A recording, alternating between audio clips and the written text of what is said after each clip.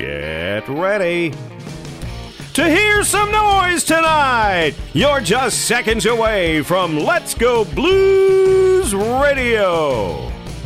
No doubt about it, eh? You're listening to Curt, Bill, and Jeff on Let's Go Blues Radio, the original St. Louis Blues hockey fan podcast. Take it away, boys. Okay, I don't know. Whatever it is, it's not right on the teleprompter. I don't know what that is. I've never seen that. Okay. Now, I can't read it. There's no words on it. Sure. There's no words there. I can't do it. Okay. We'll do it live. Okay. We'll do it live. Do it live. I'll write it and we'll do it live. F***ing thing sucks. In 5, 4, 3. Welcome to Season 6, Episode 20 of Let's Go Blues Radio. Jeff, Bill, and myself are live here on Wednesday, March 14th, 2018. This is franchise episode number 123 all time. My name is Curt Price. My Twitter handle is @CurtPrice. Mr. Co-host Bill Day is at Billy Blue Note, and Mr. Co-host Jeff Ponder is at JPonder94. If you want to send the show a tweet, send it to @LGB Radio, and we will read it on the air if we have time later. And if you would like to join us on the air to talk some of the blues hockeys, go to letsgoblues.com/radio and click on the join button later on the show, and we'll let you know when that link is available. Gentlemen, it's been a while since we've done a couple weeks since we've done a show midweek.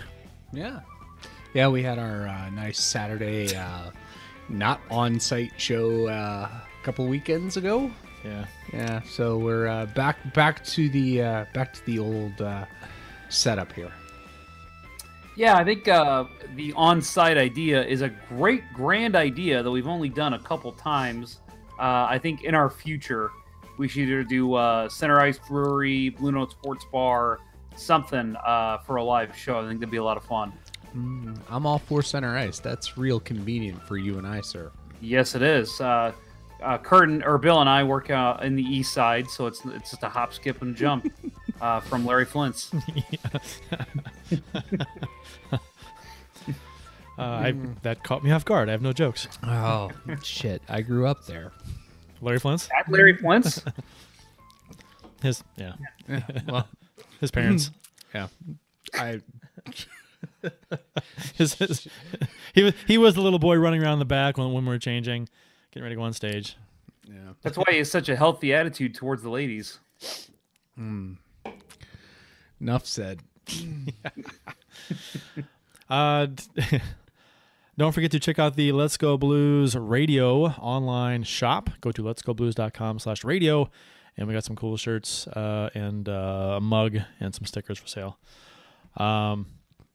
The official beers of episode number 123.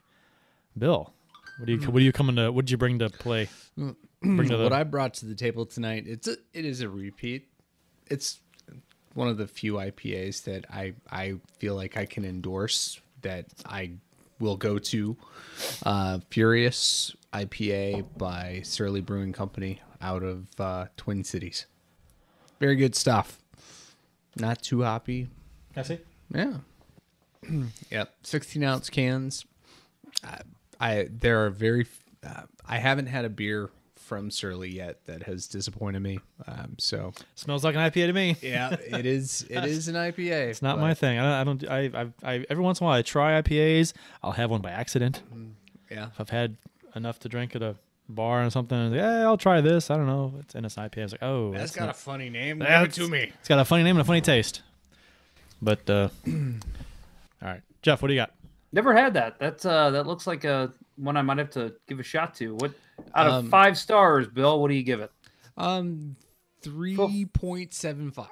Okay, I was gonna say, feel free to use decimals. 3.75. Let's do that. I will advise you that you will have to come to Illinois, because Surly does not have. There are no distributors with a license to sell Surly in west Missouri. of Mississippi, huh? Yeah. That's a Well, true shame. It's odd because Minnesota is west of the Mississippi. Yeah. Yeah. There's just no distributor in St. Louis. So it's Smokey and the Bandit time. I like it. Except you're westbound and down, I guess. Westbound and down. So Beautiful. today, my beer is one of my favorite breweries in the St. Louis area. Well, favorite breweries altogether, I guess. O'Fallon STL Irish Red. I do believe it is just a rebranding of the O'Fallon STL Red, which is the beer you often see outside of Busch Stadium during the summers. So yeah, I've had the STL Red, never had the Irish Red, so I was excited to try it. But to my dismay, I believe it is the same beer, but it's fantastic. It honestly is it's a great summer beer. People label it a summer beer, I guess, and maybe I guess a spring beer now because they have the Irish Red version. But really, it's good any time of the year. I don't really have beers of the season. I don't know if you guys do that. It's like, oh, it's the season for this kind of beer. I'll drink if I want an Oktoberfest and it's on sale in July. I'll drink it. It's never really stopped me before. I don't drink the heavier beers in the summertime, but I will drink the summery beers in the wintertime. Okay. But yeah, this for those who haven't had an STL Red or an STL Irish Red, it's got kind of a light caramel malt taste, a little citrusy. It in all seriousness, when talking about the seasons, it is a good one to have outdoors on a nice warm day. Because it's light and it's really tasty. So definitely recommend it. Today, my beer. Today we're going to learn how to make plutonium out of common household items. Who knows who knows that quote, that movie quote? Yes, anybody? I know it. What was it? I'm sorry. Today we're going to learn how to make plutonium out of common household items. It's got to be UHF. It is UHF. Oh, that's right. I love that movie. It's so good. The only reason that movie did not do well at the box office was because it competed against Batman. It came out that summer against Batman and some other big movie. That was the reason. The Michael Keaton Batman. Right, the very first one. You so stupid. Red snapper, very tasty.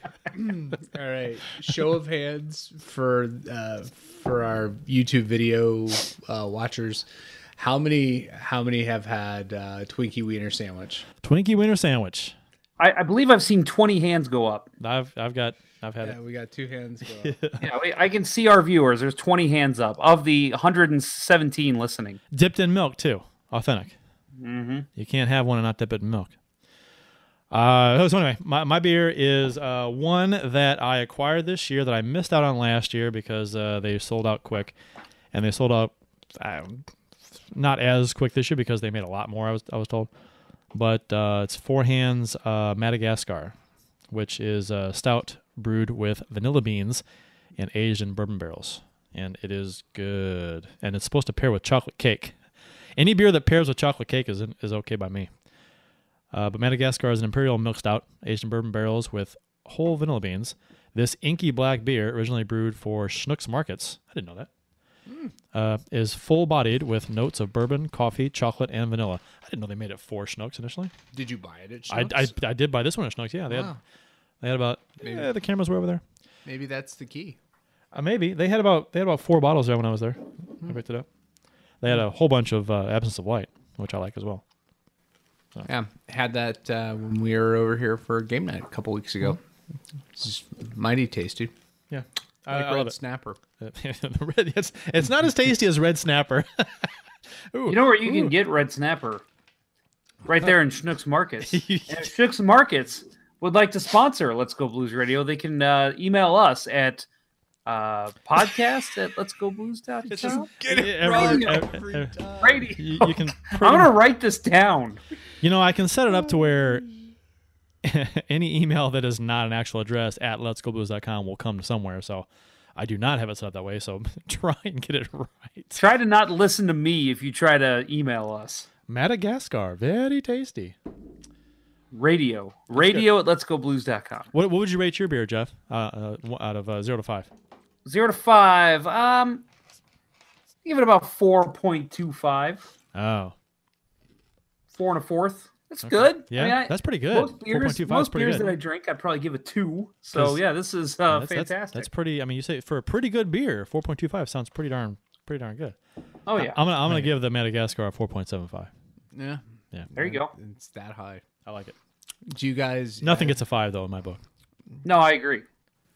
I think I have a couple of 5s on Untapped. Okay. The beer rating app. I may have rated something a 5 too, think, just because I didn't want to get lazy. And Then you were probably drunk. this and is sounded good. great. 5. I think Canadian Breakfast Stout and maybe one of the varietals of Bourbon County got a 5. I was gonna say I think I probably rated Bourbon County a 5. You know, if I were to rate a beer a 5, I'd give it to probably my favorite, which is Contact High. I'm a big Contact High fan. You should go to a Mellencamp show. John One Cougar, day. John Cougar or John? John Cougar. Okay, No, he goes by John Lennon now, right? John Lennon Mellencamp. That's not true. It used to be John Lennon Mellencamp. Now it's just John Lennon. Yes, that sounds like a Wheel of Fortune puzzle. John Lennon Mellencamp or something.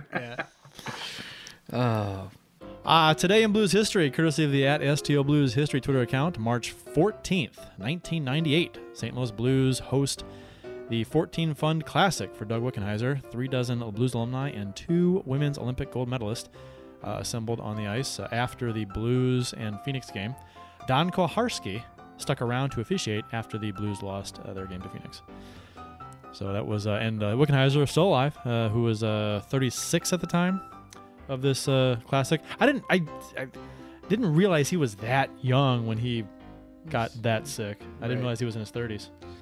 One of the other tragic aspects of the whole Wickenheiser saga is that, you know, his career probably ended a lot sooner than it otherwise would have.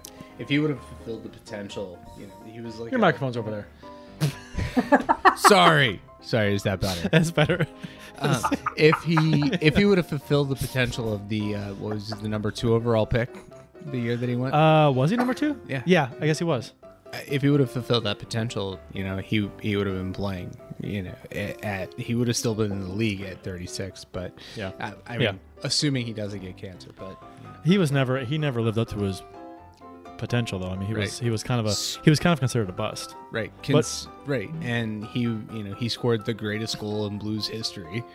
And In a losing series, which I right. still hate. I mean, how fitting is that one of the Blues' greatest moments was in a losing series scored by a guy considered a bust in the draft. Yeah. Defines us, really. Yeah. The 2 Olympic medalists, do you guys know who they were? Oh, does it say in the article here? One is obvious. I didn't. Yeah, okay. I knew one. I didn't know the other one. His Haley Wickenheiser. his sister, cousin, Niece, nephew. sister, cousin, Sister wife. 4th cousin, Haley Wickenheiser.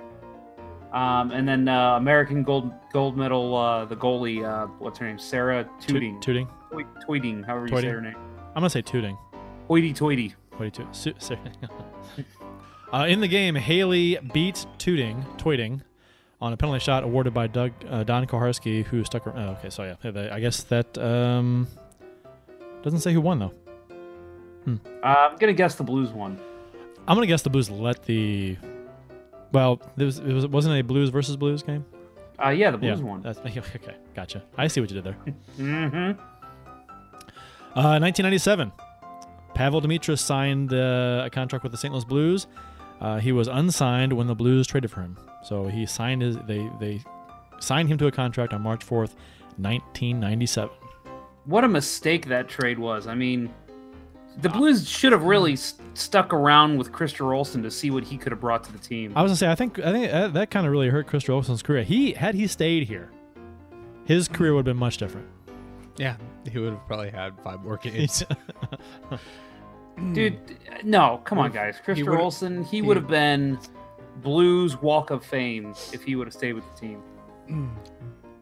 Of course I'm kidding. That is one of the greatest trades in people have listed that as one of the most one-sided trades in NHL history, and it's for a reason. Pavel Demitra was a league of his own. I think I know I've mentioned this almost every show this season, but I've been watching those old games in my project I'm doing, and just seeing the way that guy skated. Unbelievable that Ottawa gave up on him. What was the name of the documentary I tweeted out? The Nagano Files? Is that the name of the documentary with the? Oh no, that wasn't the same team. Never mind. That was before Dimitra. Anyway, have you seen the Nagano Files? Have not. Oh, it's good. It's a documentary about the first Winter Olympics where The NHL players played, and it was where the Czechs surprised everyone with Hasek in that. He just stole the tournament and beat the U.S., then beat Canada, and then played Russia in the finals, which was like their miracle on ice because of the political history of those two countries. Russia just was basically shat all over them for decades, and for the Czechs to beat them in the gold medal game was just like, probably it was a bigger deal to them than miracle on ice was to USA. It was huge. So it's a fantastic documentary. It's all Jágr, and it's just cool seeing all the old names playing and how they did, and the story behind. Because at the time I didn't know as much about the Czech history like I do now after watching that documentary. So it was very informative. It was very good. So if you haven't seen it, watch it. I think it's online. I believe the show's account tweeted it out a couple weeks ago. I think. Very good. See if we can find it and retweet it. Yeah, that'd be good. Have you seen it, Jeff? No, I have not. I need to.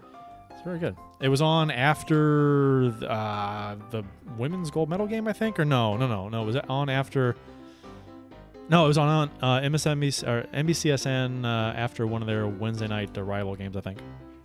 And on 1994, March 14th, 1994, Craig Janney was awarded to the Vancouver Canucks by the St. Louis Blues as compensation for signing Peter Nedved. This was interesting. And what's funny about this, the article here that the at SJ Blues History Twitter account attached to their tweet is the article from the paper. It says it doesn't just affect Craig Janney, Shanahan said. First off, it says Shanahan and Janney are good friends. And Shanahan said he had mixed feelings about the outcome.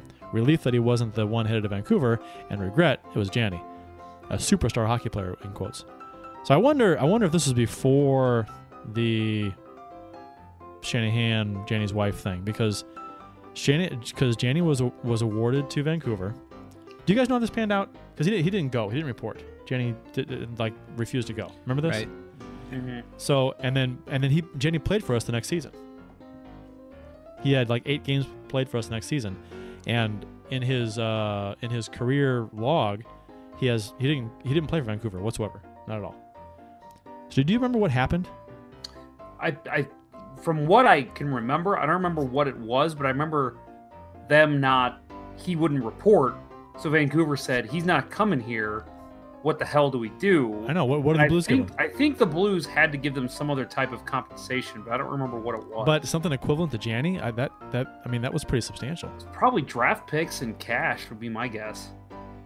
My question with this that I was going to ask you guys, what's the equivalent of that nowadays? Because they don't just award players to franchises for this. No, it's draft picks now, right? It'd be draft picks, yeah. Probably a fine to the players' relief fund. Yeah, I would imagine that'd be something like that. Yeah. Mostly draft picks. Yeah, I recall that there was the big drama about it, but I don't remember what exactly happened. And this is in line with the NHL, trying to penalize the Blues in the free agent market. The Scott Stevens thing, the Brendan Shanahan thing, The Canucks asked for Shanahan in the deal. I didn't know that either until I read the article. I was like, I don't remember that. They asked for Shanahan. Can you imagine if Shanahan had been awarded to Vancouver? Oh my God, for signing Nedved. That would have just set the Blues fans off with the whole Steven Shanahan thing, getting players ripped out of off the team by the league. Well, I've said this before that I think if that happens, I think the Pronger trade, they still find a way to make it happen, but because I don't think you can say that timeline is fully affected. But I mean, there's a good chance there.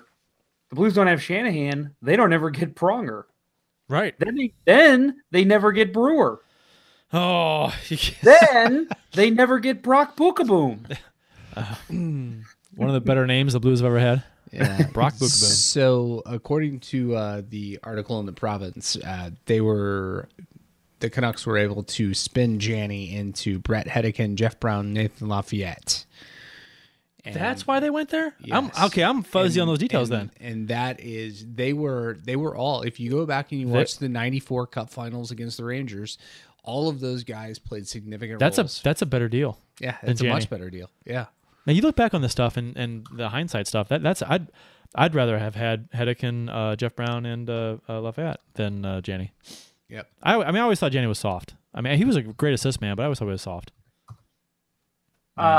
Man, that reminds me of something. I'm trying to find it really quick. Okay, yeah. So this was back on March 5th. STL Blues History tweeted out St. Louis Blues trade Jeff Courtnall, Robert Dirk, Sergio Momesso, Cliff Ronning for Dan Quinn and Garth Butcher on this date, which is one of the worst trades in history. I remember where I was when that trade went down. And the Blues were declared the winner of the trade by the Hockey News. Okay. So he tweets this out, and I'm trying to find the response. Sergio Momesso actually responded. Oh yeah, here it is. So he responded to that tweet from STL Blues History, and that's not it. Damn it. Sorry. I'm going to find it. He responded to it, and he basically said that if that trade doesn't happen, that whole Vancouver Canucks team doesn't go to the finals. Oh God, no. Yeah. I mean that team had a number of Blues players on it. They did well with that team. Yeah. That was the 94 here it is. Against the Rangers. He says, this is a quote from Sergio Momesso. Again, he's tweeting at this STL Blues History. In shock that day when they told 4 of us were traded, Hockey News had no clue. One of the worst trades in Blues history. Let's see. Went to finals 3 years later with Canucks, and all of us played a role in it. Yeah. I at the time it was made, I was like, what is Brian Sutter doing? That was he had to have his stay-at-home defenseman. And he got I don't think rumor has it him and Courtnall didn't get along too well. I don't know. I was not a fan of that trade whatsoever. But you know what? To end the season that year, if you look, the Blues had rattled off 7 straight wins to finish the season after that trade. So, and they were a highly regarded team going to the playoffs, and obviously didn't do much. That was one of my first real memories as a young hockey fan for me, because they went to the Cup Finals at '94, right? Yep, against the Rangers. Yep. Yep. They lost. Yep, that was the guarantee year from SCA against the Devils. Yep. Vancouver hit the post in Game 7 late. That is one of my first memories as a hockey fan, and I remember sitting there with my dad and him just shaking his head, going, "Half this team are damn Blues." He was right. I watched Game 7 at Oak Hill. Were you there? Did you hang around after the game? No. We had a game that night and a hockey game that night, and I think it was Game 7. Yeah, it was Game 7. Where I hung around at Oak Hill and watched it in the bar after our game. Yeah. No, I was not there for that. I do recall watching it. I recorded it, and I still have the VHS tape of it. Wow. Yeah. I got lines in it now, and the tracking is probably terrible. Oh, it is god awful.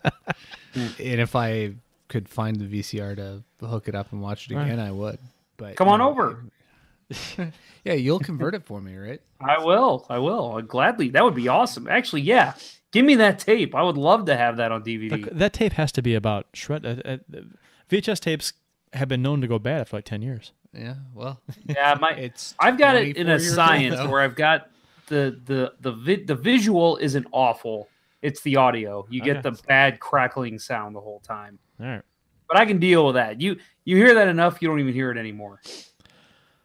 Yeah, but the call of that game, was Gary Thorne on ESPN and Sam Rosen. I think if you get the MSG feed, you get Sam Rosen, and that's pretty damn amazing. But I think it was Gary Thorne, Bill Clement, on ESPN. That was a good. I love that duo. That's a good duo. Yeah, they were great. I love listening, and I remember the time people hated Gary Thorne. Like the people. Nobody likes anybody. It doesn't matter what the announcer is. Who national guys, local guys, whatever. The squeaky wheel gets the oil or whatever, because they always hate the broadcaster. It's always the grass is always greener somewhere else. But yeah, I loved listening to Gary Thorne on ESPN. That was growing up. That was not growing up, but probably 90s, I guess it was. Yeah. That was the ESPN intro music, and their call was national hockey to me. One of my favorite Gary Thorne memories was when he was calling the Blues and Avalanche in 2001. It was the game. I think it was Game 3 when Scott Young scored in double overtime. Yep. And so it was late. You could tell, you can kind of tell when announcers are getting tired and just kind of wanting the game to end. And so they're getting ready for a face-off. And he just goes silent for a minute. He's in the middle of a thought, and he goes silent. And he just goes, "Will you turn off the music? They are playing the music right up to the puck drop in this freaking building," or something like that. And Bill Clement just starts laughing. And I'm like, I remember as a kid listening to that, be going, yeah, he's been talking for about 4 hours straight now, so he's probably pretty cranky. Well, since our last show, we got a number of things to talk about. First, that we'll try and get through these as quickly as we can. But Bouwmeester, done for the year. Hurt his hip for good in the at least this year anyway. In the game versus Dallas on March 3rd. And as it turns out, he was playing hurt since December, which that's why. Armstrong was quoted as saying, Jay wants to play through anything, and it shows a lot of character for him to play through the pain of his hip. From December on, it was very painful doing day-to-day things and playing hockey. But he fought through it for us, and I give him full marks for that. I have a number of issues with this. Yes. I don't know if you guys agree with me or not. I maybe you do. I don't. If you're ineffective as a player, and you're because you're hurt, you should not be playing. And Bouwmeester was not ineffective, but it was noticeably affecting his game. Not that he was fantastic when he was healthy last year either, but if I don't know if this is saving face to try, to blaming his lackluster play on the injury, to kind of the reason why I was playing poorly was because of the injury. Whatever. If that was the case, based on how he was playing, he should not have been playing. Right. We'll get. I think we've got the stats to cover in just a minute here. But yeah, I think it's a GM. This is a GM situation where they're talking about the intangibles a guy brings to the team. Oh, he's playing hurt. The guys love that. Bullshit. He's playing hurt. He's hurting the team at this point. We've been how long have we been denigrating him this year? Last couple of years since he came back from his injury. It's been the last couple of years. He's not been right. He's been a shell of him for himself the past couple of years. But this year has been bad. Just it's a goddamn disgrace. When you get beat wide, often, when you're not able to clear the front of the net, when you're missing assignments in front, you're not as quick as you should be in front to adjust to where players are. It's noticeable. And like you said, the stats are bared out. It's not. Sometimes you maybe place too much emphasis on stats, but it's pretty cut and dry when a player is in the lineup and not in the lineup how the team fares. Granted, other things factor in who the opponents are and all that stuff, but it's a pretty good sample size. With Bouwmeester, 36 games this year, Blues are 17, 15, and 4. So 2 games over 500, 38 points with a .528 win percentage. Without Bouwmeester in the lineup, 24 games played, 17, 6, and 2, 24 points, .750 win percentage. And that's thanks to Mike Pepping on Twitter for those stats. Is it at mpep30? Is that what it is, Jeff? I think it's at pep30. At pep30. PEP30. Yeah. Former co-host of mine. Yes. So yeah, he posted those today. So I mean, Jeff, what your thoughts? Oh, I was gonna kind of read Kelly Chase's quote, because this goes along with what we're talking about, and obviously we can elaborate on it. But for those that didn't hear, Kelly Chase on every Thursday on the morning show, The Morning After on 590 The Fan. He came on last Thursday and talked about Jay Bouwmeester. I think that was the day they announced that he was going to be out. Just kind of cutting up a lot of what he said. Don't worry, it's not out of context. I even tweeted this at him, so he knows I'm not taking his words out of context. But this is kind of cut up a little bit, taking out some stuff in the middle that was unneeded. He says he's always working out and always stretching and always trying to make himself better. I feel sorry for him because there's so many miles on that body. He's doing everything he can to play. He's almost convincing himself that the injury has been taking its toll on him for such a long time. Wasn't as bad as it was. You could see there was surgery needed for him, and he's really hurting. He's trying to get through the season, and he's trying to do what he can to help the team. But the truth is that it was hurting Bo's game. It got to the point where he couldn't play anymore. He's trying to grind out this season and say, listen, I'll get it fixed in the offseason. It affected his play because he's such a darn good skater. When you see guys going wide on Jay Bouwmeester, you got a problem with his body. He's too good a skater to see that happen. For the Blues, it's a big hole. They've been dealing with it for a long time with Bo because he's such a pro. And that's kind of elaborating, I guess, a little more on what Armstrong said. The guys are respecting him for what he's doing, but at the same time, and we've talked about this in exhaustion on this show, he's not practicing with the team on off days. He's basically been given a pass, which I'm fine with to a certain extent if the guy is bringing an A game every single night. But as Curt and Bill and myself have all said every week, he's not. He's simply not. And I know that, and I think I mentioned last week, I've had a lot of people in the last couple of weeks telling me that I'm wrong about Jay Bouwmeester, that his contract might be a little high, but he still brings a lot to this team. I can't disagree more. And I know I've said this before, and I hate saying this because it's such a cop-out argument. If you think that there's not anything wrong with Jay Bouwmeester's game, you have not played hockey. It's clear that he's getting beat, as Kelly Chase said, he's getting beat wide, which, one, he's supposed to be one of the best skaters on the team, and two, he's a big man. And big men who can skate quick don't get beat wide. And he just was constantly getting beat. He's always out of position. Penalty kill, he looked lost. And I'll tell you, and again, the highest level I've ever played is high school, but I can tell you, when you're hurt and you're still playing, when you are lost on the penalty kill as a defenseman, it's because you've got other things on your mind. You're thinking, oh, I sure hope for him. It's probably, I hope I don't get a shot in the hip, and I'm going to do what I can to make sure it doesn't happen. And I'm going to make sure that when I go into the boards, I don't tweak my hip in the wrong way. When you're having those thoughts, and I think we saw that a lot with Barrett Jackman when he was always playing hurt. When you're having those thoughts, you're not at the top of your game, and you're not effective in defensive zone situations, especially the penalty kill, yet he kept playing. He kept getting put out there. And I'm glad that they finally sat him down. And listen, I know we bitched a lot about Bouwmeester, but at the end of the day, the coaching staff, the medical staff, whoever, the GM needs to say, you are not playing well. You are not up to a caliber of an NHL top 6 defenseman. You need to sit. It's not up to Jay Bouwmeester to make that decision. It's everyone else. And the fact that it took this long for them to make that decision shows that the people at the top are not making the right decisions. Well, it's not that it took this long to make the decision. He got hurt worse. They kind of forced their hand, which is even more sad, because if he hadn't gotten hurt worse, he'd probably still be playing. It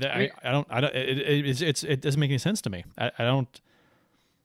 I think the toughness of hockey players is kind of overstated. The memes that came out a couple of years ago with the Patrice Bergeron and the Stanley Cup final, I think people kind of overplay it. But at the same time, I mean, again, I can tell you just from experience, I broke my ankle once playing hockey. I tried to stay on the rink. My coach had to keep screaming at me to get me off because he could tell me something was wrong, or tell us something was wrong. but I wouldn't get off. I kept trying to skate on it. So again, to in a way defend Jay Bouwmeester, he's wanting to play hockey. He's wanting to be there for his team. So he's doing the right thing in his mind.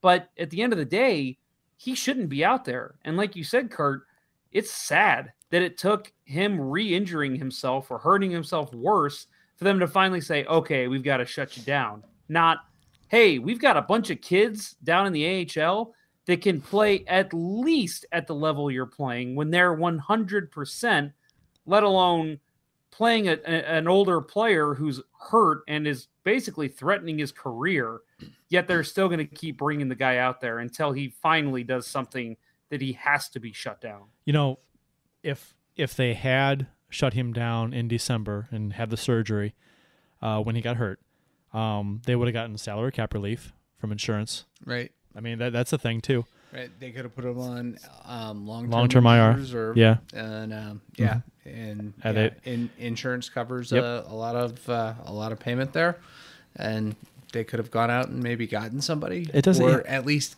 given somebody the opportunity. It's not like Bouwmeester was playing at an elite level, right, to where we don't want to put him on long-term IR. We'll see if he can play it out. Because even Bouwmeester at 75% or whatever, or 50% is better than most of the players we could play. It wasn't like that. So it was kind of stupid, mind-boggling reasoning. I don't understand. And I don't get it. So we all agree that Bouwmeester should not have been playing. Yes, and what's the stats that Pepping provided us? That says it all. But it's funny because he apparently was hurt from December. They said he hurt his hip bad in December, but he's trying to play through it. December is when the Blues started to suck. Yeah. Well, didn't he only come back at the beginning of December? I thought it was the end of November, early December. He came back. And if he got hurt right away, what the hell? At least take a couple weeks off to see if it gets better. Yeah, because the team was in the Blues were first in the NHL, first overall in the NHL on November 30th, I believe. So December is when they started to go downhill big time. It was the Schwartz game. It was the Detroit game. I want to say December 3rd. Yep. When they won that one, and then they instantly started sliding. Yep. You guys said, Bill basically just said, why would you still play them if they're not even playing well? I relate it back to start of the playoffs last year with Erik Karlsson and the Senators. He had the foot problem, but he was still playing well. The Senators were obviously rolling into the playoffs. So you don't want to, you don't want to take out your best player. But again, Jay Bouwmeester is not playing to the level that, let's just say, even to his level when he first came to the Blues. It's not like he was leading the offense and getting assists every night and blocking shots and keeping guys to the outside. He's not doing the things that the Blues saw in him when they first acquired him. So if the team's not playing well, he's not playing well, the defense isn't playing well, one of your goalies is not doing great, why do you keep playing an injured defenseman? Change it up. You got to take him out. Like Bill said, give him a couple weeks. Say, hey, we're not doing anything anyway. So, Jay, just shut it down for a couple weeks. Relax. We'll bring you back at the start of January or something. But they didn't do it. And it's just, again, another mind-boggling decision by the people in charge. And Pepping was also kind enough, based on a couple. I think someone asked him to post the same stats about Berglund with what the Blues record with him in lineup and without, and so he did. And so the two whipping boys in the Blues for a while have been Bouwmeester and Berglund. So curiously enough, with Patrick Berglund in the lineup, 43 games played this year. The Blues are 19-24, so one game under, 19-20-4. With a .490 winning percentage. Without Patrick Berglund, they are 25 games played, 18-6-1, a .740 win percentage. So without Bouwmeester, .750 win percentage. Without Berglund, .740 win percentage. But the thing that we're overlooking is exactly the way a GM looks at it. I don't have any insight here. I'm just judging from what I've heard in the past about other players, they were trying to trade Berglund. From what all accounts that Armstrong was telling, at least Jeremy Rutherford, they're not going to sit him. They're going to keep playing him. But I know what you're about to say. Why are they still playing him? No. Here's what I'm going to say, is that they should have provided the stats to these other teams. Like, look, if you trade for Berglund and don't play him, your team will win 75% of the time. That's what they should do. That's a good point. That's a good point. Just He's having a good Berglund, rah guy. the aura of Berglund not on the ice is what, but he has to be on your roster. Has to be on the healthy scratch. That's right. Or IR. But I mean, it is a little different. I mean, I get why he did this, and honestly, it is kind of a telling stat. But the difference is Patrick Berglund isn't playing well because he's Patrick Berglund. Jay Bouwmeester, and I'm not saying that he's going to come back and his game's going to be reinvigorated to what he was. It's clear Jay Bouwmeester, either his head or his body or both, have not been in the game, but they continue to roll him out. Berglund just isn't producing. He still plays like Patrick Berglund.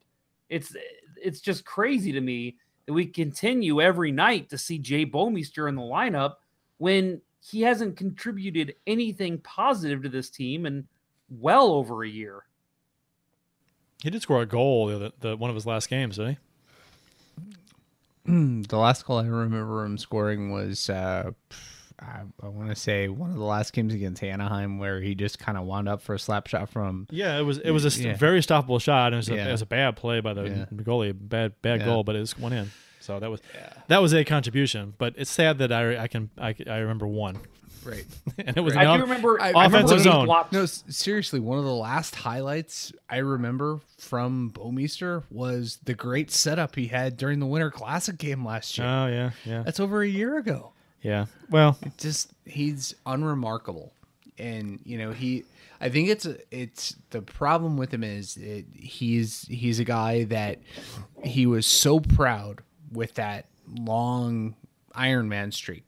He went so long with that, and it's hard for him not to want to be in the lineup. But at some point, somebody has to intervene and say, you're a detriment to this team. Isn't he like 32? Isn't that what we said? 32, 33?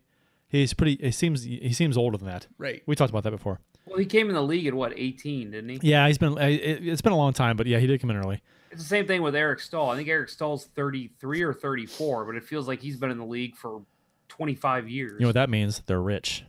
That's beyond belief. Yeah. They got a few extra years of just $6-7 million a year. At least. Okay. So anyway, that's that. You got our listeners can be the judge on what they think about Bouwmeester in the lineup versus out, and the same with Berglund in versus out.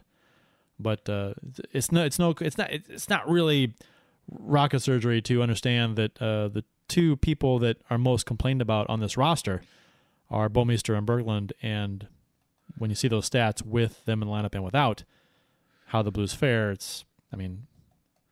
part of it is just an anomaly that's going to happen. I mean, I remember there was a weird stat with I think it was the Cardinals without Matt Holliday a couple of years ago, and they had like an insane winning record, and it was just why? He's your best hitter. Well, the Blues with the Blues with Schwartz too. Before he came back this year, the record with him in lineup was fantastic, and with him out was not very good. But he's been back for this awful stretch they went through. So. Because he's offset by Jay Bouwmeester. Right. And Berglund. Yeah. Right. It's got to be, you got to have plus Jaden Schwartz sans Jay Bouwmeester for it to be a winning formula. So you got to trade them both together to somebody. Right. I mean, if someone takes Berglund, well, you got to take Schwartz because that's a trade-off. I like I said, I think it is a little bit of an anomaly for that to happen. But I mean, there is some truth to it. I mean, I'm sorry, it's the same as when your GAA is different, because I consider GAA a team stat. It's kind of the same when you have a better GAA with a better goalie in there or a different goalie in there than what you're used to seeing.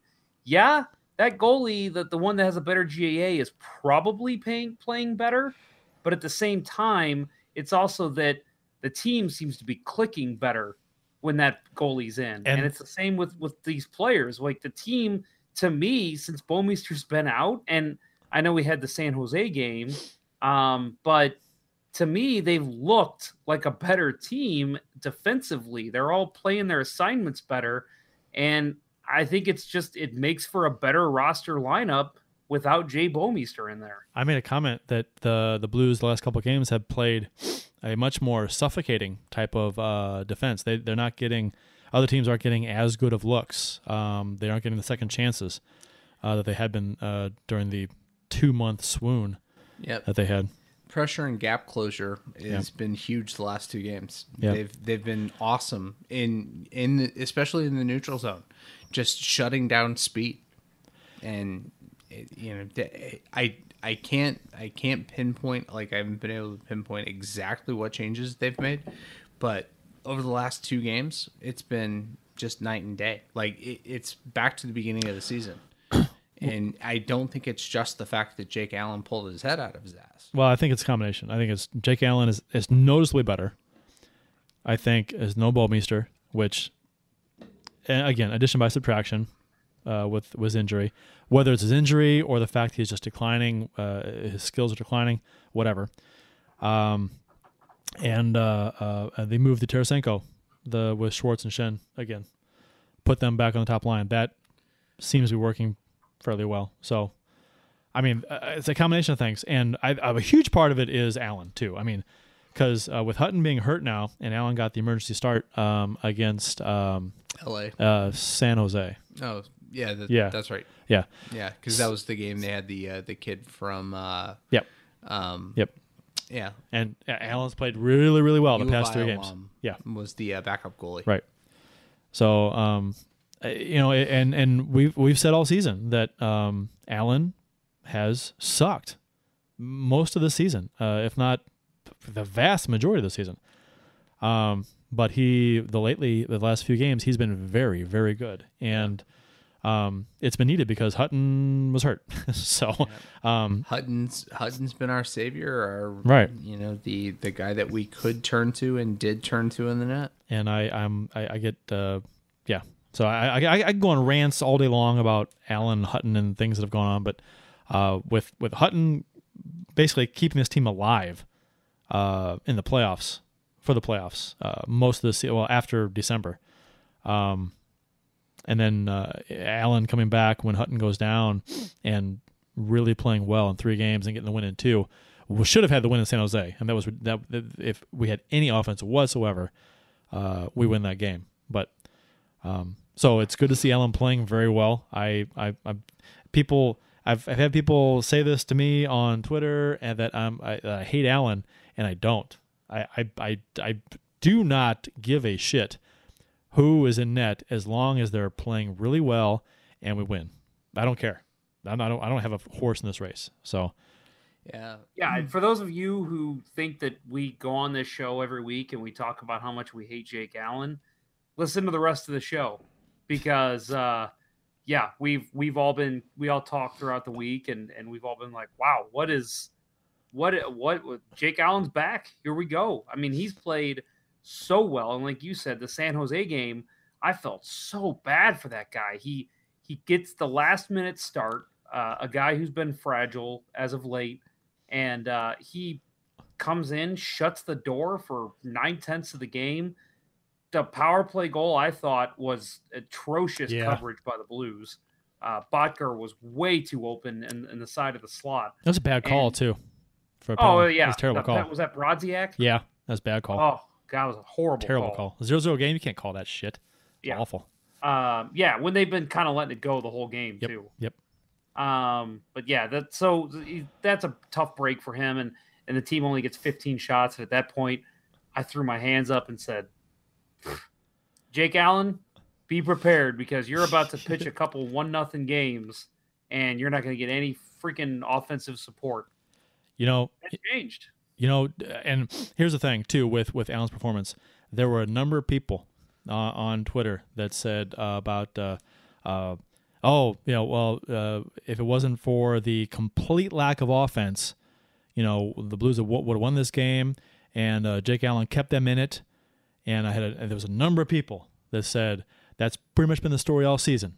They said that Allen has been, he's been, and the offense has let Allen down. If there was any offense whatsoever, Allen, wouldn't be getting ripped on. Blah blah blah blah blah blah blah. That is a bunch of bullshit because Allen was really bad. Right. We're gonna praise Allen here on this show because he has been good. He's been good lately in the past few games. But you know what? A spade is a spade. When he's bad, he was bad. He was not good. Yeah. So don't tell me and don't tweet this shit out that Allen has been good this season, but the only reason he's losing is because of the offense. The offense has been a major problem. It was awful, but Allen was not stealing any games. He was allowing bad goals. He was playing very badly. He had the 40th GAA in save percentage for the last, I don't know, like a week ago or 2 weeks ago. It was like 40th in the NHL. That's awful. That's terrible. So don't tell me that he's been good when he hasn't. And it's only been the offense because of that. So, and people say, oh, see what happens when you give offense to the goalie? Well, yeah. You could give offense to a bad goalie and he's going to win. But right. Still. So the last two games, to Jeff's point about the San Jose game, it felt terrible for the guy. They couldn't do anything right. But then, shit started clicking for whatever reason against LA. Yeah. The defense was immediately engaged. We got the quick goal from Bortuzzo, and they had confidence. They played very well. They gave him the goal support that he hasn't gotten in the rare occasions he's played well. Yep. But now Allen strung 3 really good games together. Yeah. His confidence is back. It's as if they should just give him January and February off. Yeah, and I think I said that back in January. Just give it to Carter Hutton. His really good play the past few games does not automatically mean he was really good in December, January, February. He was awful, fucking awful. No, Jeff and I went to that Jets game. It was on the 23rd of February. And there were 2 goals scored on Jake Allen by right-handed shots coming down the right wing to the blocker side. That goal should never go in at the NHL level, let alone 2 goals in the same damn game. He had lost the ability to judge an angle. And now I think he is playing a little bit more within himself. He's not coming out and trying to challenge as aggressively, and he's staying on his angle. And he has done a phenomenal job. Yeah, he's been good. So enough back criticism on Allen. We've done that enough this year. So he's been very good. We got the game against LA. Not to take away from the Blues play at all, but I thought LA looked terrible in this game. The Blues played really well, but LA looked bad. Quick looked bad. 7-2 score kind of reflects that. Bortuzzo scores early on quick, which, anytime Bortuzzo scores first, the Blues win. Yeah, 2 games in a row. 2 games in a row. Then Parayko, then Pietrangelo scores. So the defense is scoring again, which was a recipe for success early in the season. Unsustainable recipe. Right. Well, I don't care. You need wins. Right. You get. If the top 6 can't get it done in a game, let's rely on the D, and they'll get it done. So, but the top 6 chipped in later. And then they got the game against LA for the 4-2 game. So the second game in a row that Bortuzzo gives the Blues a 1-0 lead, which was how much money would you have won in Vegas if you had said, Bortuzzo's going to score the first goal in back-to-back games? Good and God, lead the team to victory. You're right. Right. That's a hell of a prop bet. So, and the unusual suspects getting it done, Bortuzzo, Barbashev, Sobotka, and Berglund all scored for the Blues in this game. Don't say Sobotka too loud. Mr. Blues Hat has asked us to include him in the magnitude of suckage. Yeah. when we talk about Berglund and Bouwmeester, he is in the camp that Sobotka is squarely there. He's not alone. But Mr. Blues Hat tweeted out to us, don't forget about Sobotka, sucktastic. Which, Sobotka has been a disappointment. I think mainly because he's been pushed on the second line and first line at times this year. It's just You stick him on the third and fourth line, he's fine. Yeah. I mean, that's his role. Yeah, Saboka getting power play time earlier in the year when Schwartz was down, that was dreadful. Anyhow, not the top line versus Anaheim. Bortuzzo, Barbashev, Saboka, and Berglund all scored. First back-to-back wins since they beat Colorado and Winnipeg over a month ago. So that just shows how bad the Blues have been playing. And Barbashev is tied for the most goals in the team since January 30th with 6.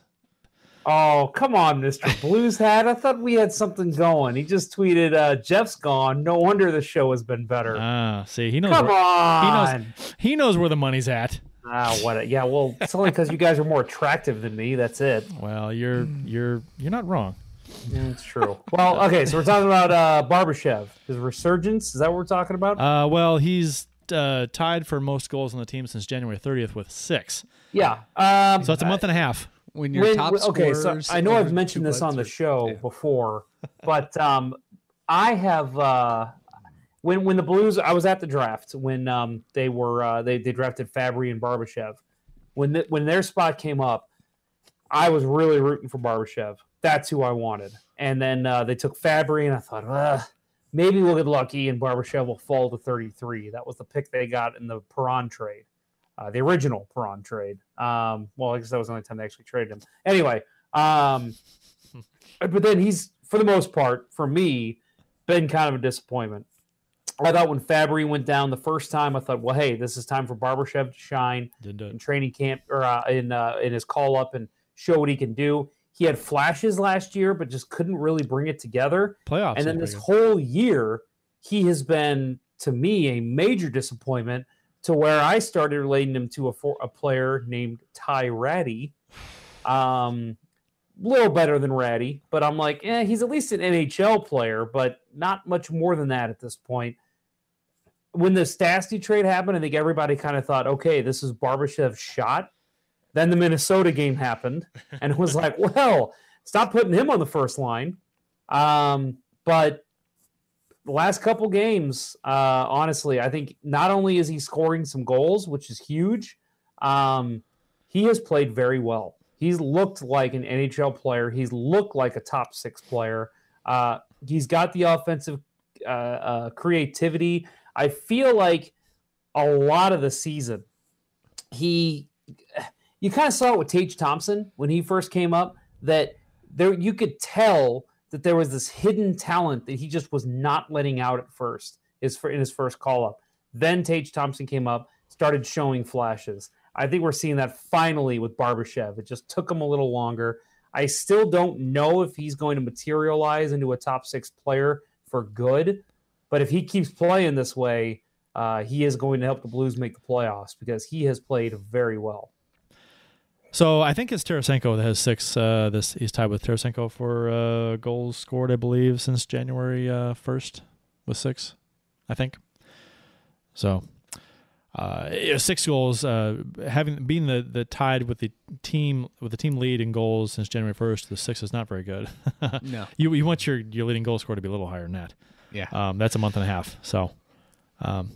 But I mean, whatever. He's playing well now, so hopefully it carries over and they can play well against Colorado coming up. So I'll say one thing real quick. I don't know if you guys mentioned it while I was off air, but Saboka and Berglund. I know they scored goals the other night. Still not impressing me that much in the offensive zone, and I fear because they finally put the puck in the back of the net that they will continue to get the power play time. Well, so 2 guys on this team that inexplicably show up in March are Berglund and Allen. Berglund has had some pretty good stretch runs the last couple of years. So string some games together, Patrick. Do something tomorrow night with Colorado in town. But yeah, it's so disappointing. Like just, I for so long I was a Berglund defender. And said he's actually really a great two-way player, great defensive forward. just don't think he's going to score you 20 goals. And, well, fuck, we're not even going to get 10 goals out of the guy this year. It's terrible. You know what's funny? You know what's funny is that I've always my criticism of Berglund for a long time has been that he doesn't create anything in the offensive zone. He goes through the motions, it seems like, and he'll I've said this many times. He'll on the boards in the corner, curl up the boards a little bit. You know, he's pretty good on the boards with the puck. You know, he's kind of hard to get the puck from a little bit. But he always passes to the point. That's his play. He gets the puck on the boards, curls in front, looks for a pass, not there, curls back, banks off the boards, back to the point. That's what he does. That is his MO. 90% of the time, that's what he plays in the offensive zone. So against LA, when the Blues are up 1-0 on Preko's goal, if you guys remember this goal, Berglund was set up in front, all alone in front, and he stick handles across the crease, and Quick follows him, and he pulls a Craig Janney, and he passes back to the point when he was all alone in front. And I mean, it worked out. Preko scored because Quick followed Berglund to the side of the net. But at the time, I'm like, what are you doing? But it worked out. I'm sure Berglund would have liked to have shot there, but when I watched the play live, well, I watched it late. I should mention that the last 2 Blues games I've missed watching live because I had a hockey game of my own. So I really think I need to continue making sure I play hockey the same night the Blues do. No, I when I watched the play when I was first able to watch the game, I was like, wow, what a great, like that poke check. Because I thought it was a poke check. Like, that was perfectly for the Blues. Like that could not have been a better play to work out for the Blues. Great puck bounce. But then I saw that he did it on purpose, and I was like, such a weird play. Well, I don't know if I'm okay with that. I mean, it worked out. Like, it worked out, but like, how often is that going to work? I mean, I want you to shoot. If you're in that position, get the puck on net. If you're in tight on the goalie on Quick all alone, get it on net. And I don't want to be the guy, the Berglund hater that rips on him when we scored on that play, but that's not how you draw it up. That's not how you how it's supposed to work. So yeah, it's excessively comical. Yeah, it was funny. And when he did it, I'm like, you've got to be kidding me. Because I mean, if you watch him, that's what he does. Most of his game is just passing the puck back to the point, which is great. Was great early in the season when he wasn't playing, but it was great early in the season when the offense was coming from the D. Right. And we were scoring a lot. We were taking a lot of shots. We were scoring a lot of goals from the D, from the blue line. But that hasn't been the case, the past couple months. But yeah, but it worked out that game, so that was all was good, and it was pretty. It was nice. But nice play, nice play, Hayes, nice catch, Hayes. Don't ever do it again, kind of thing. Yeah. That's exactly what that is. Don't ever fucking do it again. Nice play, Berglund. Don't ever fucking do it again.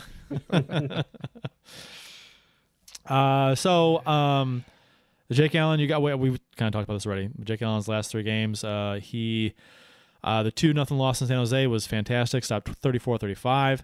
The only goal he allowed was on the power play, which was a bad call to start with. Bad call, bad coverage. Bad call, bad coverage. Just kind of got screwed. And the Blues didn't play well in that game overall. Allen was the man. He should have been number 1 star in that game. To be honest, in losing effort, he should have been number 1 star. I think if that's a home game, he gets the number 1 star. Yeah, 9.71 save percentage. Next game was the 7-2 win in LA. Stopped 38-40. Again, one of those was on the power play, and it was a 9-5. Real quick on that game. Yeah. I think it was the Drew Doughty goal, the pass across in front, and so on that play.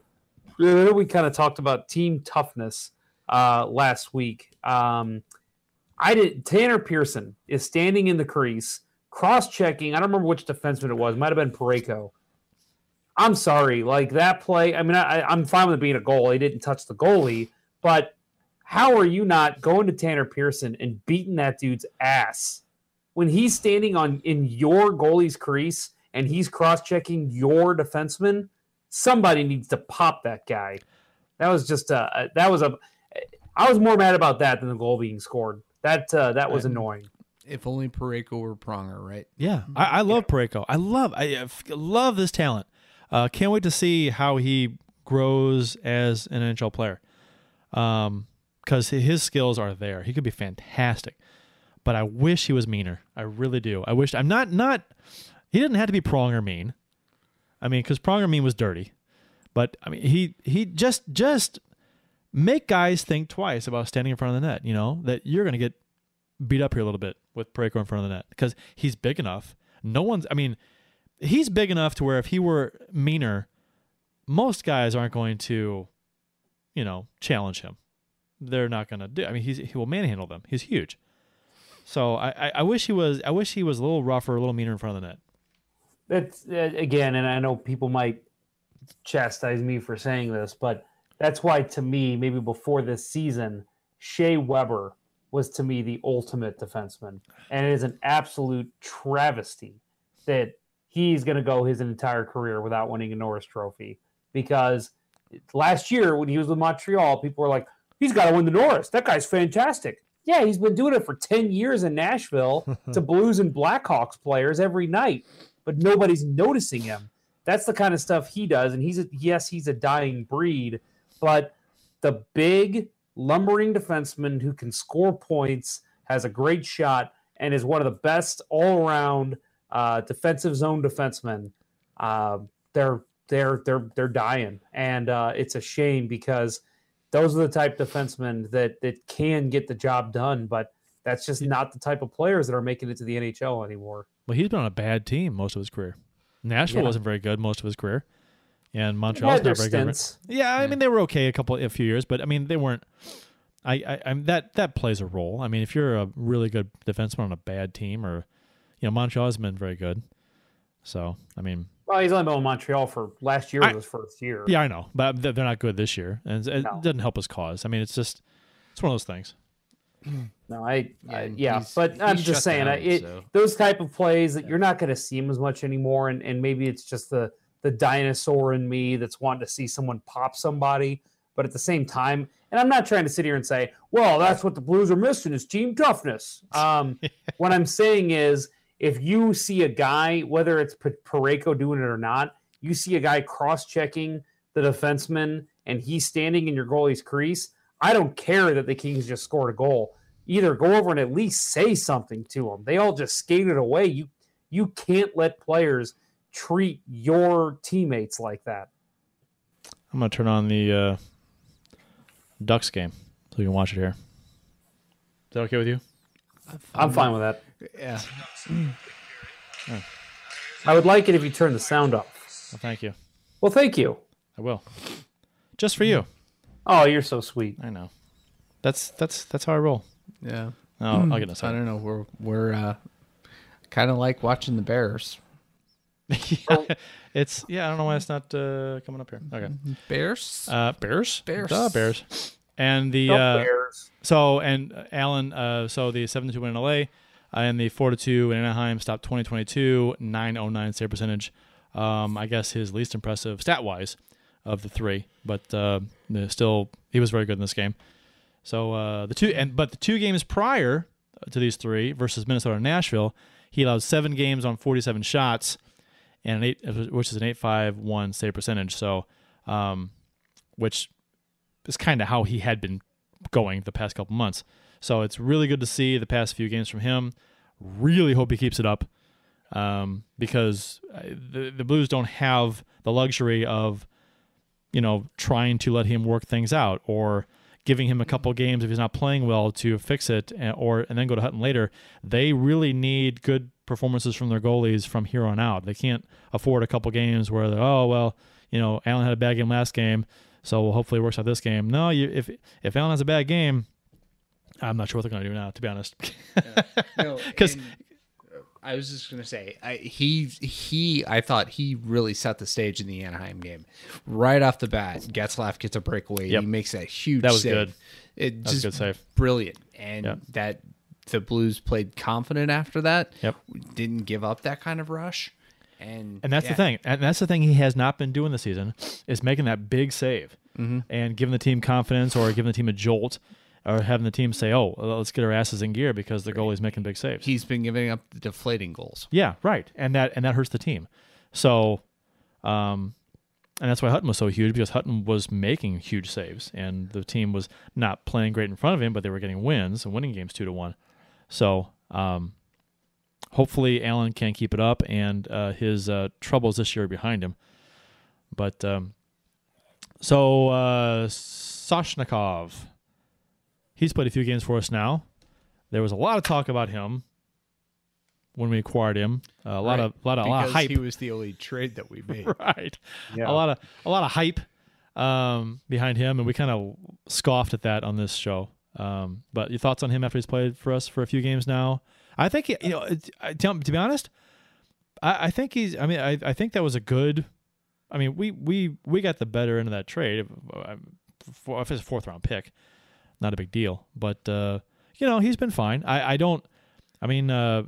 a 4th-line guy, 3rd, 4th-line guy, I think. But what do you guys think?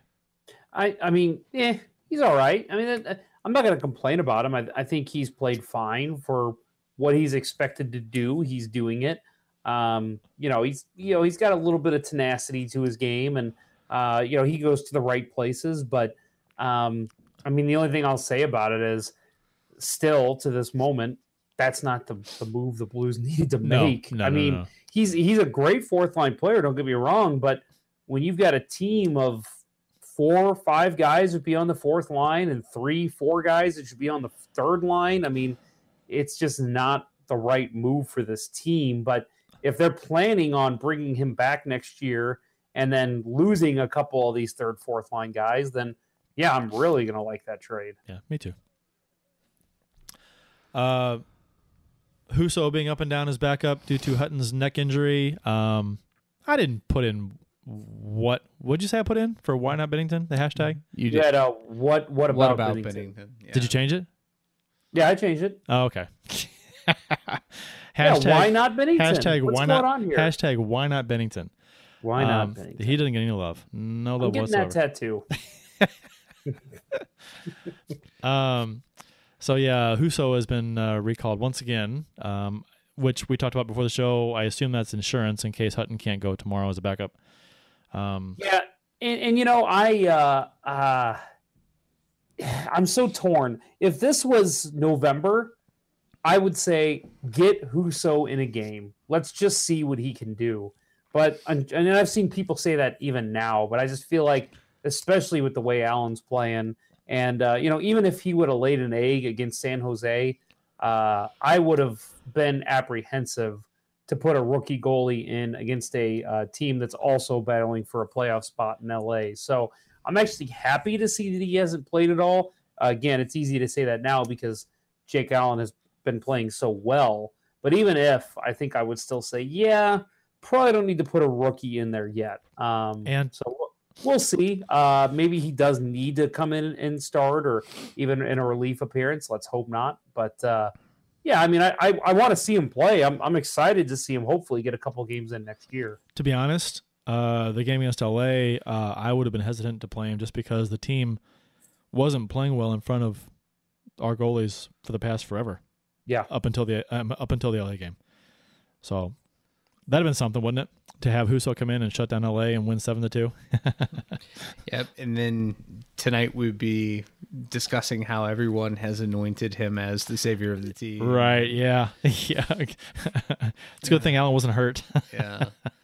No, I wouldn't be surprised if, just because the Blues, in their horrible track record of making good decisions with goaltending, if Husso doesn't get some playing time on this call-up, maybe tomorrow night, I don't know. Jake is playing so well. It would be dumb, but at this point, I'm not going to put anything past him. Allen has so little faith in their decision-making. Oh, I'm with you. But I with as little as Allen's played lately, because, before Hutton got hurt, Hutton had a number of starts. So Allen has not played a ton this season. So he should be well rested. He shouldn't be tired. So current standings and playoff possibilities. 13 games remaining for the Blues. Last 3 games of the season are Chicago, and Colorado. How fun will that be if the Blues are like right there to play Chicago twice and have to beat them? And their fans would know it too, that we're like, if they need to beat us to get in the playoffs. Yeah. That's almost worth going up there for a game. Oh my God, to be in Chicago? Yeah. Oh, what is it? What day is that? Is that a weekend? That can't be a weekend. I don't think so. I think the Colorado game's a weekend. Let's see. I think you're right. Yeah. Oh, the Chicago's a Friday. In Chicago's a Friday. Oof. Oh man, that's tempting. And they won't want to go to that game. They're done. Huh. Yeah. April 6th, huh? Road trip, boys. Oh man, I've never seen a Blues Blackhawks game in Chicago. I have twice. I've seen an Islanders Hawks game. 1-0 game when the Hawks sucked. That was an awful game. That was a terrible game. It's one building. I never went to the old Chicago Stadium. I've never been to the United Center. So I've been to 5 games when I was younger to see the Penguins play, just because I wanted to see Mario Lemieux play. So in his last season, my buddy had seen him play a couple times. He's like, dude, it was that morning. Let's get tickets. Let's go up to Chicago, see the Penguins and Blackhawks play. Mario Lemieux is slated to play. So I'm like, all right, let's go. Halfway up there. Healthy scratch. Listening to the radio. Yeah. Halfway up there, listening to the radio, and they say, yeah, Mario Lemieux is ill. He will not be playing tonight. Did not make the trip. We considered going back. We were like, that was Sidney Crosby's either rookie year or second year where we didn't hate him yet. So we were like, let's still go up there. But yeah, to this day, all the games I've seen in my life, I never saw Mario Lemieux play. I saw him play against the Blues at the arena. Yeah, so did I. A couple times. Yep. Yeah, I really hated him. It was good. Well, he was good, but there was something about him that I didn't like his game. And I remember seeing a game at the arena where, and I was still in grade school back then. And there was a shot came from the point, probably Paul Coffey, and it, like Kevin Stevens. Lemieux is several feet off the net, and he puts his hand up like the puck's gonna hit him in the face, and the shot's going on goal, and everybody around me booed it. Come on, what are you doing, you pussy? I always hated the guys that looked effortless on the ice. And they were dominating. Yeah. I always hated that. Yep. And he was one of those guys. Yep. It looked like he wasn't even trying, but he was just dominating. Yeah, he was, you look back at him now, he was a generational talent. And, if it weren't for his back problems. Oh, God. And cancer and, all the shit that he dealt with, he could have challenged Gretzky. I remember the game on ESPN. He came back after cancer. Yep. And played. Yep. That was a huge deal. Yeah, that was a big deal. That was amazing. Yeah, those if he ugly jerseys, the flying penguin, lines. Yeah. I think that ugly Jofa helmet. I agree with you. I think had he been as healthy as Gretzky was most of his career, he'd have been up there. Yeah, he would have challenged Gretzky's records. Yeah. Yeah, he's probably my third favorite player of all time. I loved watching him play. He was one of the reasons I got into hockey. ESPN carried Penguins games a lot, just like they do now in NBC. And ratings. I loved watching him play. So I always said the same thing, that if he could have, and I think Bobby Orr too, if those guys could have stayed healthier, they both would be a lot closer to Gretzky's records. Bobby Orr was the fact that he was a defenseman was just right. I mean, putting up those points, that's something that, Gretzky, what he did was amazing, but what Bobby Orr did had never been even seen before from a defenseman. That was just crazy. Bobby Orr, I best remember him with the Blackhawks. That's sad. From the Blue Note Sports Bar and Grill pinball table? Yeah, right. Yeah, the pinball machine. Yeah, if you go to the Blue Note Sports Bar and Grill, they have a Bobby Orr in the Blackhawks jersey, the pinball machine. May or may not be good enough reason to go there. Right. Currently, the Blues are 3 points behind Dallas and Colorado. 4 points behind Dallas now because Dallas lost in overtime to Toronto earlier. And so 3 points behind Colorado with a game in hand on Dallas. And 2 games in hand on Dallas now. So 4 points behind Dallas with 2 games in hand, so that's good. 1 point behind Anaheim and Calgary with games in hand on both. So Dallas plays tonight at Toronto, and that's old news. Dallas lost in a shootout. Yes, huge comeback by Toronto. Three goals in the third period? Well, huge comeback by Dallas. Dallas was down 2-0, and they came back and went up 4-2. And then Toronto scored 2 goals in the third to tie it. Dallas went up 5-4, and then Toronto tied it with like 20 seconds to go, or 15 seconds to go. Yeah, Mitch Marner. Yeah, fantastic. And then Dallas lost in overtime. That's a big point. Maybe look back on that one. Yeah, disaster shit for, we were talking about this before the show, for Dallas. Go to Montreal and shut the bed and give up 2 points there. Yep. And so they got 1 point out of a possible 4 that they should have had. I mean, they had a lead with 20 seconds to go. Yeah. Thank you, Ken Hitchcock. Yeah. So that's good. It really sucks that we lost to them. Back in Dallas, the face wash bullshit. Yes, that sucked. Yeah, painful. We should have won in regulation. We had the lead on them. That would have been. Oh, that was the day we were live from Steinberg. That was the day we were going to be live from Steinberg, and we're not because of technical restrictions we could not overcome to do a live show.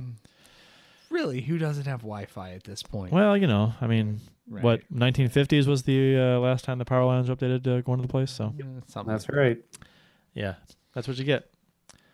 Update your shit. The Blues will wear their road whites at home in Saturday's game versus the Rangers. Real quick, your take on: would you rather see the NHL go back to white home sweaters? Yay or nay? Yes. I've been saying this since it happened. Yes, please. It's something I noticed, and I noticed it more when I was going to every game when I was in the media. Just every game was blue versus white, blue versus white, blue versus white, blue versus white. Yeah. And think about Kings fans. It's black on white every night. Aesthetically, that sucks. I'm all for it. That was one of the things I even said. I remember saying to my dad when I was a very little kid, Dad, one of my favorite things about going to the games is seeing the different colors on the ice when the Blues play the other team. I actually had said that as a child. Yeah. I was not a very smart child, but that's what I thought. And I still think that. I remember the days of going to see a Red Wings game and seeing the red, then going the next night and seeing the green for the Stars. I mean, it was awesome, and I love it. I think the white... it's white ice. Having the home team wear white makes sense to me. Well, what was it a couple of weeks ago? There was a was it AHL, ECHL, or junior, where both teams, like there was one team that wore blue and one team that wore red. Nobody wore white. That was awesome. Do that. I don't recall that. But if you can do that, if the colors don't clash, do it. Back in the day, it was white jerseys for home, right. And we grew up with that. And I think going back to that, I get it. And seeing white against, if you're a season ticket holder, you go to a lot of games, whatever, and the Blues were white, and you get to see the different teams' colors. Okay, I personally, for me, it's not a big deal, but I get where some people want to see. I understand that.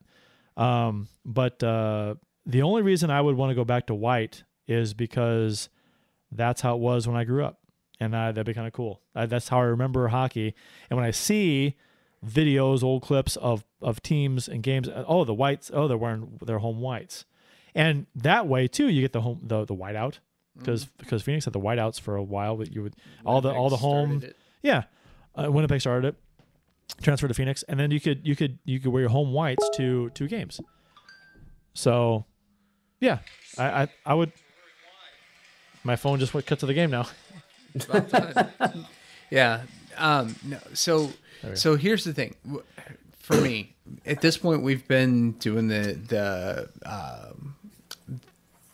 blue.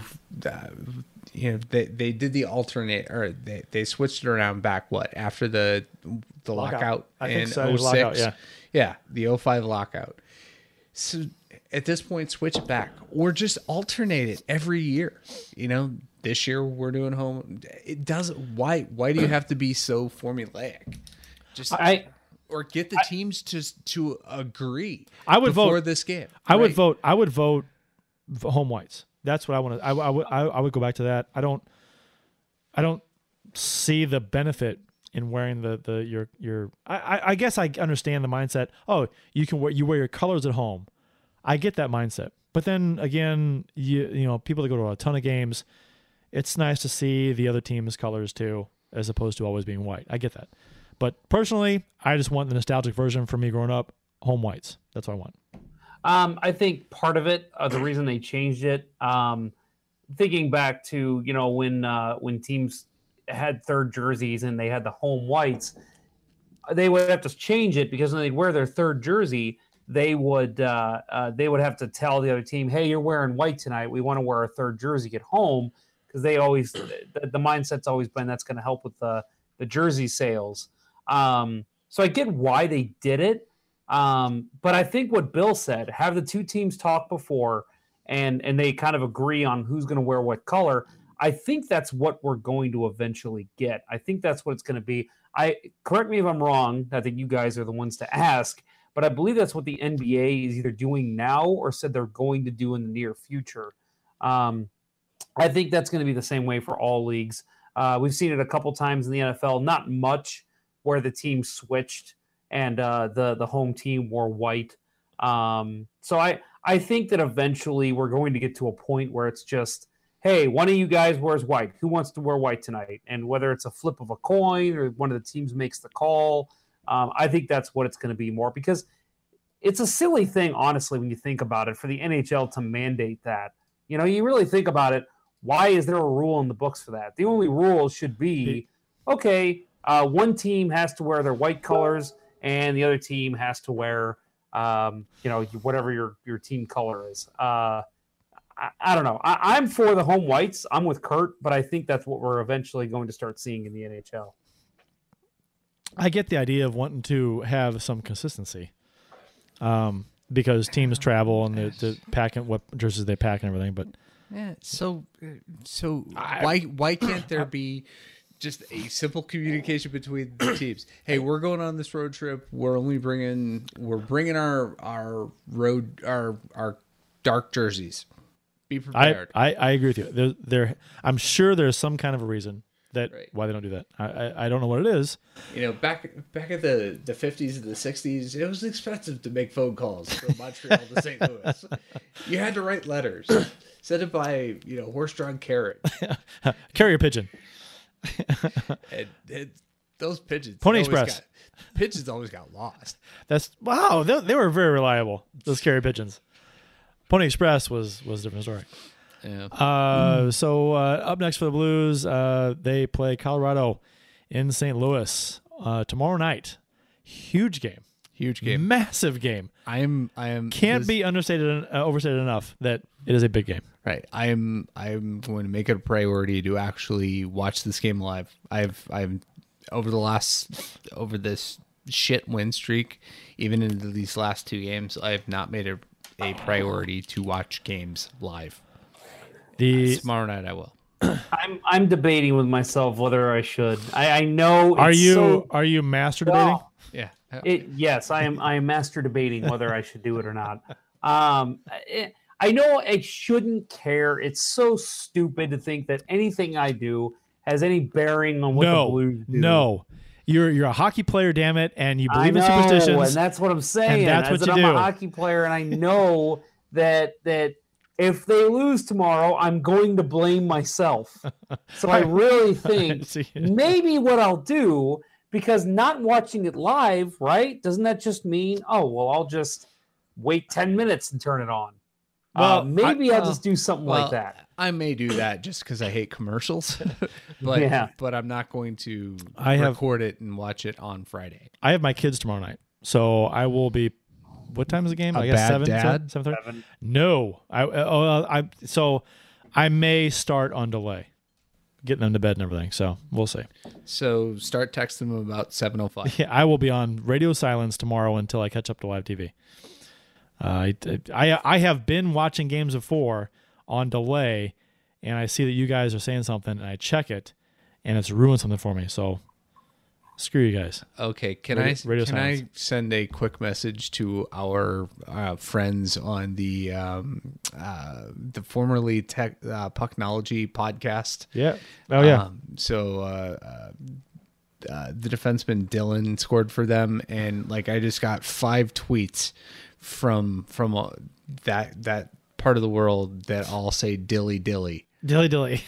Fuck off. I fucking hate I it. like dilly dilly. I fucking hate Screw you. I like dilly dilly. Terrible. Dilly dilly. So I like terrible.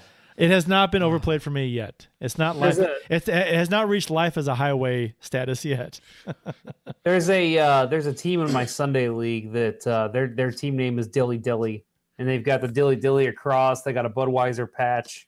So Bill, I will get you the captain's phone number in case you want to play for them. Are they them. sponsored by Budweiser? Because that's kind of cool. I have no idea, but I think it's a pretty awesome jersey. I would go by Dilly Dilly if they paid for me to play. God damn it. The Avs have only lost. The Avs have only lost once in regulation in the last 10. I think they do have like 3 or 4 overtime losses though. So this should be a good one. The Avs are playing pretty well. Wasn't it the last time we played them? They had just rattled off. Yeah, like, and we beat them. Right, 10 in a row or something. And then they lost 4 in a row. Yeah, exactly. So Braden Shen fight game. And we've beaten them both games. Yeah. We played 2. We played them twice, right?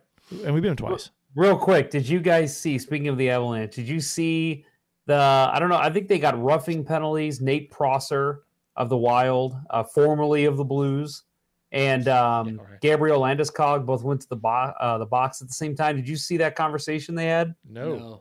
You could read Landeskog's lips. He literally said to him, they were jawing back and forth. Prosser was yelling at him, and Landeskog just looks over him and goes, "Why don't you go back to waivers?" Yeah, there's some great me and a buddy I work with, we look up YouTube clips of great chirps all the time, and one of our favorites that we love to throw at each other is, "Coach, know you're out here?"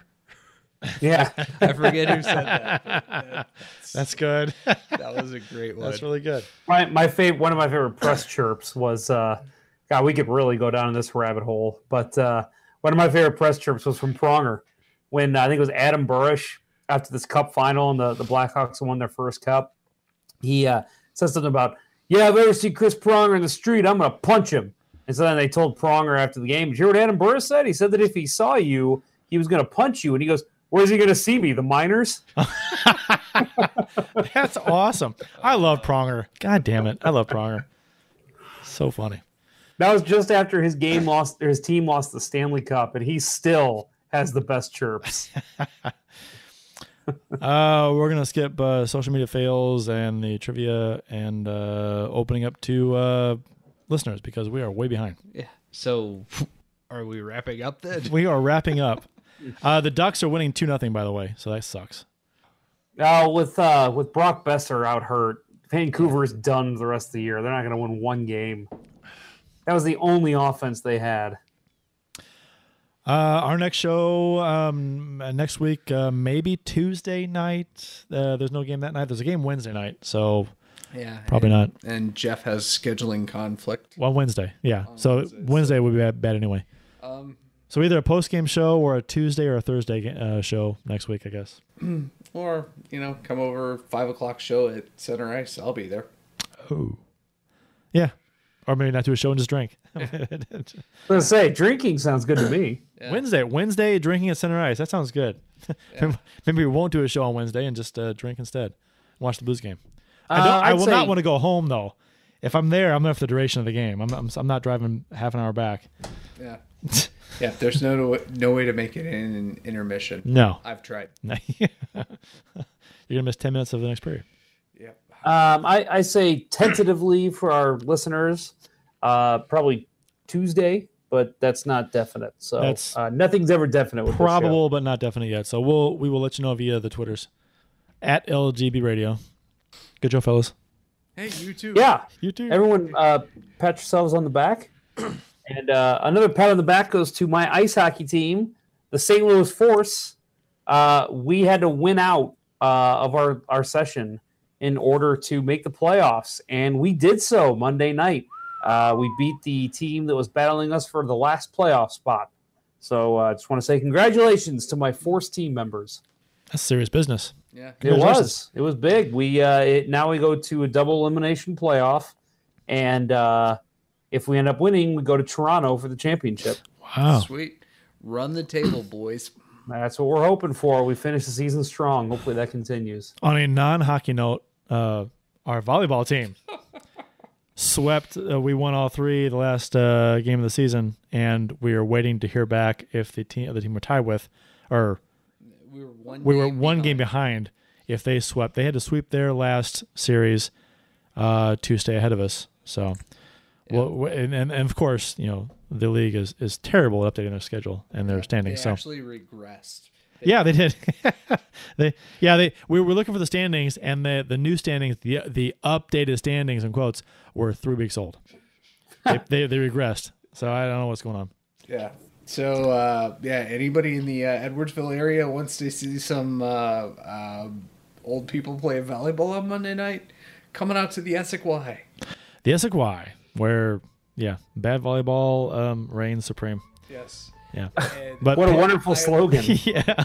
Well, so far this year I've kicked balls that have come very close to hitting a baby. Yeah. And hit a grandma knitting. Bill has what we like to call a bit of a temper. I was messing around playing soccer. Yeah, it was in between games. So, and he happened to literally hit a grandma with the ball, who was knitting on the side. Yes. And I saw that. I'm like, you just a number of weeks ago, you almost hit a baby, like an infant, like a car seat baby. That was out of anger. The baby was out of anger. Yeah. That makes it fine. Baby into a gym. That's true. A small gym too. Yes. But playoffs for us start next week, so we're excited about that. So. We don't get to go to Toronto. No Toronto trips for us. So they don't have the Sand Volleyball St. Louis Championship in Toronto. I think it's called an invitational, the volleyball stuff. So invitational in Toronto. Yeah. All right. That'll do it for this week's episode of Let's Go Blues Radio. Don't forget to check out the Blue Note Sports Bar and Grill in Maryland Heights, Missouri, and also the Center Ice Brewery in Midtown St. Louis. Yes. For Jeff Ponder, Bill Day, and I'm Curt Price, that will conclude this week's broadcast of Let's Go Blues Radio. Until next time, everyone, let's go Blues. Let's go Blues. Let's go Blues. The Chiefs are at home tonight against Sport at the War Memorial at 8. Good seats are still available. A look at sports.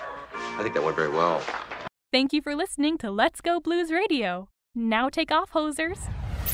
Well, there's 90 minutes of your life you'll never get back. Sorry. St. Louis Blues, St. Louis Blues. Have you heard the news about our St. Louis Blues? They've only just begun, they're on their way to #1. Now there's no more blues for our St. Louis Blues. The Blues are on the ice tonight again. They're rough and tough and got the stuff to win. They'll always get one more, no matter what the score. They are quite a hockey team, my friend.